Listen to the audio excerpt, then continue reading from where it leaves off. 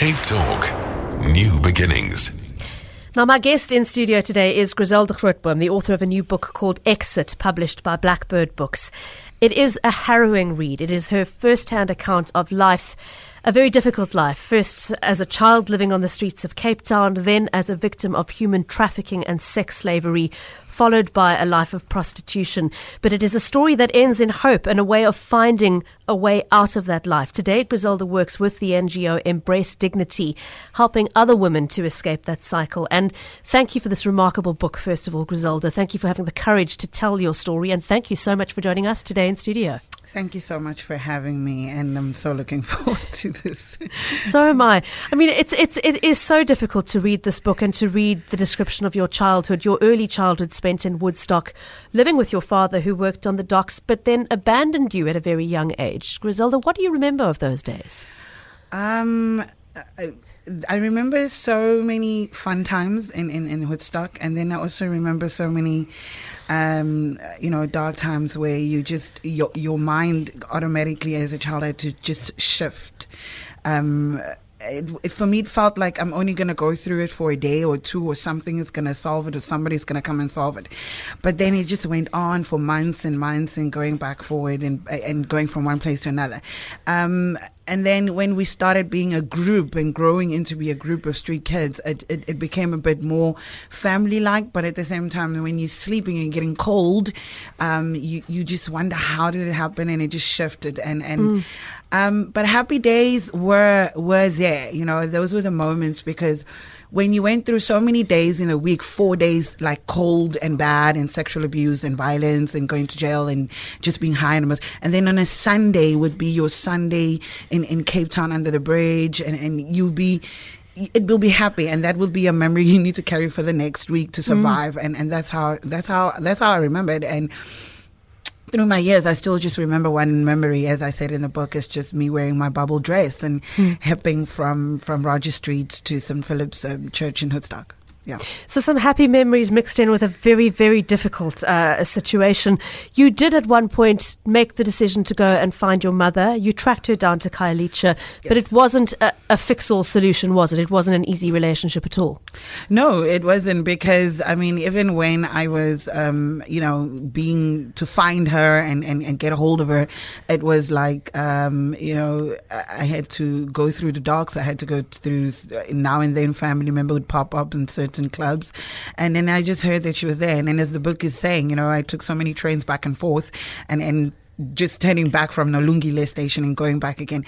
And when I found her, it for me, I think I had to compare the two places in Khayelitsha and under the bridge, and then I felt no, under the bridge is better, because I had to work out like this sand and this language, and just seeing her made me feel like I don't know her. I've never spent time with her. I've never heard the sound of her voice. So when that came face to face, and she just looked and just like, oh no, this is my brother's child, and that was it, and in a way of now another day, that's it. Not sort of claiming ownership of you and care for you. Not of that.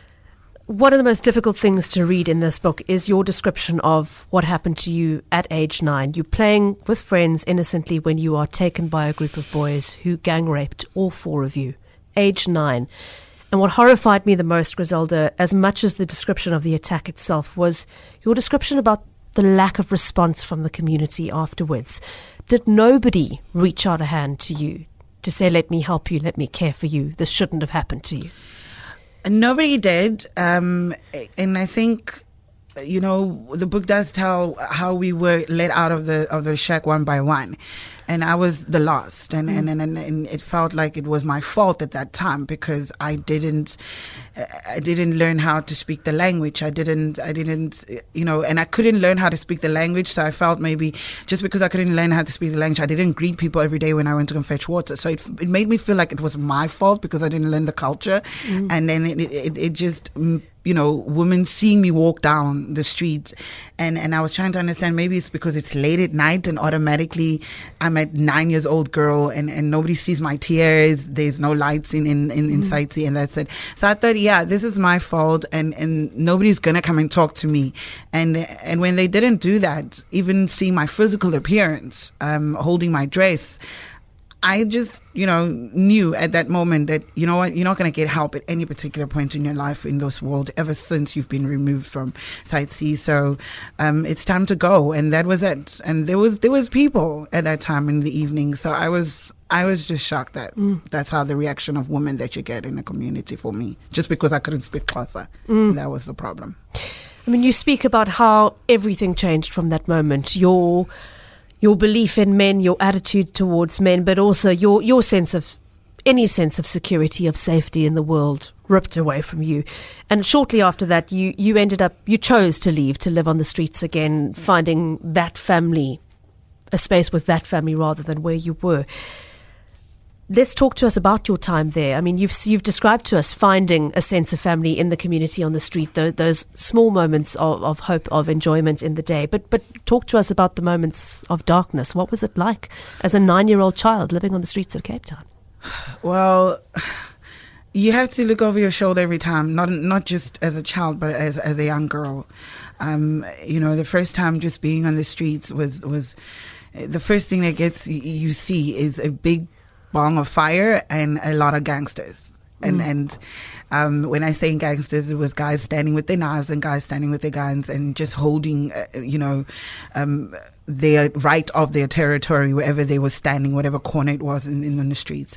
And just trying to get to know who's who. You need to know that you're going to bring a 10 rand or a 5 rand, or you're offering a cigarette, or you're bringing a bunch of boxes before you join in that community. And that's how I started to come in. I just, started stealing and brown boxes and standing on robots and just seeing what other kids did. And that's how I also started. But whatever I had, I couldn't use it for myself because I was trying to get into this community of the street. So I had to find a way to communicate by sharing with them. And when I did that, that's where loyalty and trust took place, and that's where they let me in. And I think the most thing that I wanted from them is them trusting me and taking me in and have protection. Most of it, because after just coming from the gang rape, I needed so much protection, and I needed so much to learn how to protect myself. And I thought that was the way. So when I got in the streets, it was very dangerous at all times. You get smacked, you get kicked, by grown men, in the middle of the night. You get woken up, in the middle of the night, and you get searched. Guys will come and search, thinking you have money. If not, they start feeling. So you had to constantly sleep with the knife or a bottle head, so you can react first. And the quicker and faster you react, the quicker everybody else can wake up around you and protect you. So that's how it was. I mean, it's a story of an utter failure of the adults who should have been caring for you and protecting you, an utter failure to do so. Now, by the time you got to 18, Grizelda, you made a decision that you were going to try for a new life. You were going to try for a fresh start in Johannesburg. You turned to a friend or acquaintance named Ntombi, who you knew was a student in that city, who said, yes, I can help you come to Johannesburg. Tell us what happened when you arrived in Joburg. When I arrived in Joburg, I was, Park Station, busy place. I'm 18. I was a little bit half drunk, half high, because I had to keep my survival awake in the train. And I was very excited at the change. This city didn't know me. This city, I was excited that whatever I'm going to do here to survive, I'm going to make it, because it's a big city and nobody knew me. And I was excited to see my old friend, like every young girl when they see their friends after a very long time. And I was looking forward. And when I met her, there was a sense of attitude, and one thing we've learned with body language in a survival, there was a sense of attitude from her, and she's better than me, she's good looking me, and that I always knew about her. Getting driven in a very nice car, going to this house, And you know, like I describe in the book, the scent of change was there for me, and I that's all I wanted after leaving Cape Town in such a sad way. And you know, I trusted her knowing who I was and where I come from, and I thought maybe she'll give me that hand. And I mean, I trusted her because I did everything for her to be protected on the streets. So I didn't know what was that all about. And just getting into this house and feeling and knowing that I'm in a safe space because of her, I didn't expect anything what was about to happen to me would come from her. I did expect that this is Joburg, so anything of violence could happen, but you're in her hands, so I'm sure she's got all the networks to protect you. Going in the room, it was, you know, beggars can't be choosers. It's empty. And we just spoke about, like, you know what, just rest. Tomorrow is another day. We're going to work. And that was it. And that was the last time I saw her. And being woken up with something very, you know, a man's, like, that was the hardest punch I think I had, maybe because I wasn't high as I should be. And those were the thoughts that was going through my head when these men walked in, you know, 2 hours later and beating me up and dressing me. But the most thought was like, where is she? And I mean, what did I do to her? Or is this just another, or I'm in a wrong place? Or did she forget that she put me in the wrong place? So the more the punches came through, while I was thinking that, I just ended up, you know, getting out of my body and just fade and just trying to numb it so I can ignore the pains of kicks and punches and being tied up, because I was just hopeless. So you were lying there thinking, either I am the unfortunate victim of being in the wrong place at the wrong time and we are being robbed and attacked in this house. Yes. It never crossed your mind initially that actually this was your friend's design, your so-called friend, that she had left you in that house knowing that you were in fact being trafficked into sex slavery. At what point did the penny drop that she was behind what had happened to you? I think it dropped maybe like a day or two, a day or half, two later. You know, when every time they, maybe like few customers would come and clients and do what they want to do and then left, and then the guys would come back inside, and just, you know, once more violently smack me and give me an ecstasy and an injection of resistance, down my body and my legs so I wouldn't resist any sexual fantasies. And that's where it kicked in. I was like, you know, okay. You know, this is what she wants me to be. This is how she wants to introduce me on what she thinks I came to do. And that's where I knew, and not hearing a voice, not smelling a scent in the room of anything of her being around. I tried so many times to just be so quiet and hear, and it didn't. So I knew that, okay, this is her way of saying, you know, don't ever trust me or don't trust me. And that's where it kicked in. Now, you were subjected to the most appalling abuse and torture for a fortnight, and then one day you hear the screams of another young girl being brought into that house, and just like that, you are replaced. You are thrown out onto the streets. Somebody else takes your place in that house. This is something you address in the book, but I'm going to ask you directly, because I'm sure many people would ask this question. Why did you not at that point walk out of that when you dumped on the street outside? Why didn't you go to the police to report what had happened to you? I grew up around policemen. You know, when we were street kids, we were taken into the police station every night when we stole something.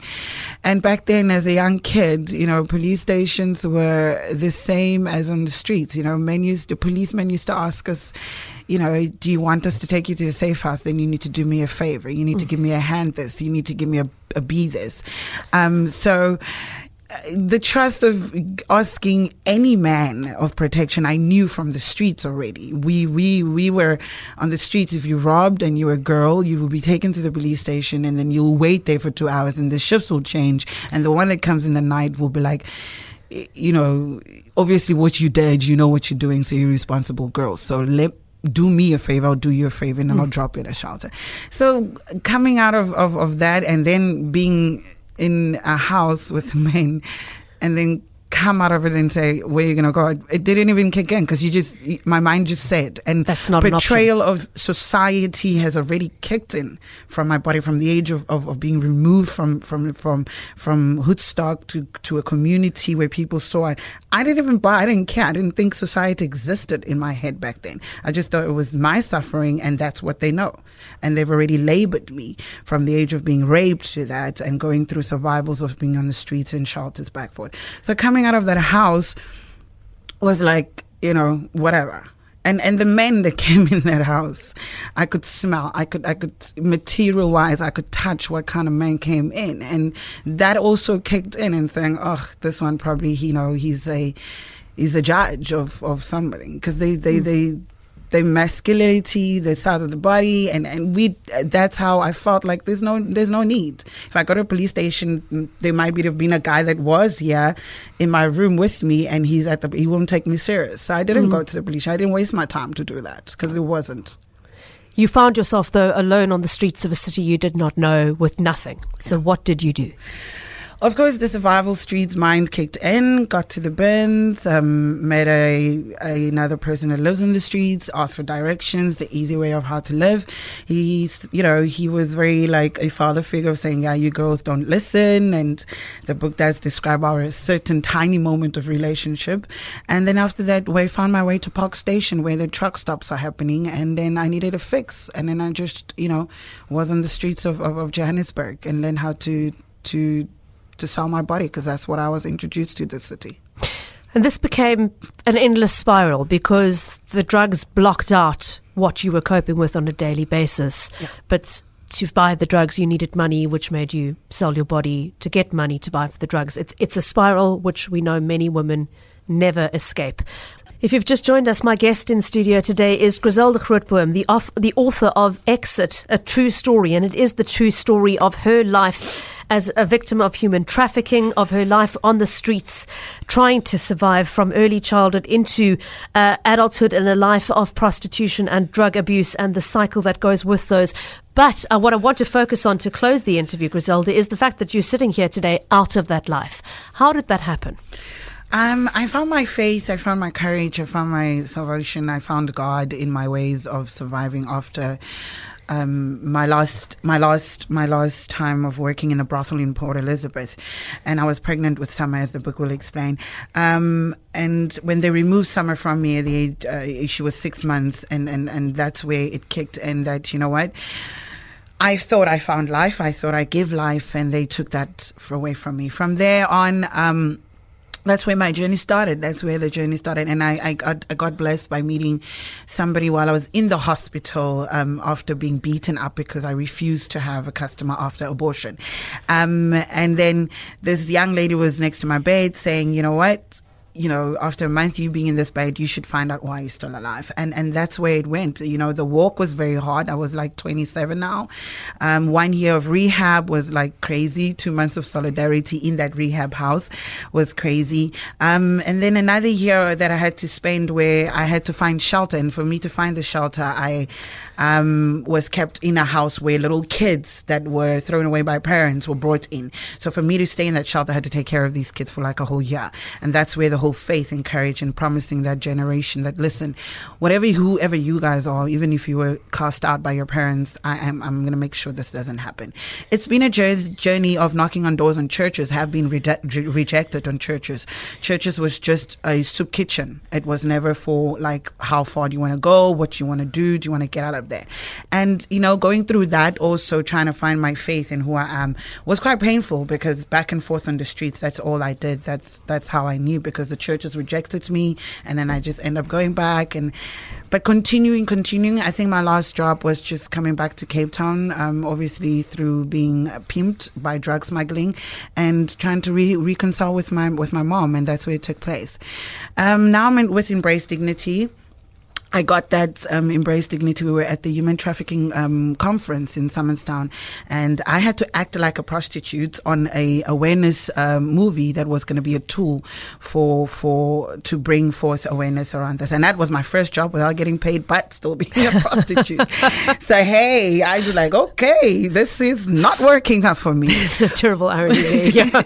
But then I had the platform to actually stand up and talk to all these organizations, and they were like so supportive and shocked that there's a survivor amongst us in this country, in this world, and it's time to support our survivors. And that's how I met Embrace Dignity, and they're an organization that brought so much dignity in my life. And I mean dignity by saying, listen, we're here for you, whatever you need to find out who you are, to get back your dignity and get out of this process of what you've been, used for in society. And that was like the ever for me in my ears, where somebody just in an organization said, we're here for you as survivors. And, Embrace Dignity has been supportive. And I said, I've always wanted to do this. Writing the book, they were there. It was a crazy year. I mean, there were times where I just went into the office and screamed and shouted and cried and lay on the floor. But the staff in the office were amazing, and they were just there. And I grew to love them. It's an incredibly courageous book. It's a difficult book to read, Grizelda. I can't imagine how difficult it must have been to write. But I want to thank you for having the courage to write it and for joining us today. Is the book out in bookshelves yet? Yes, the books are out in exclusive books, and it's been doing amazing. And thank you to Jakan. They've done Blackbird. They've done amazing work, Tabiso. And yeah, it's amazing. I'm just traveling around the country doing some book launches, and God has just been graceful. Thank you so much for sharing your story with us today. Grizelda Grootboom, the author of Exit, A True Story, published by Blackbird Books, which is an imprint of Jacana, available in the major bookstores now. Thanks again.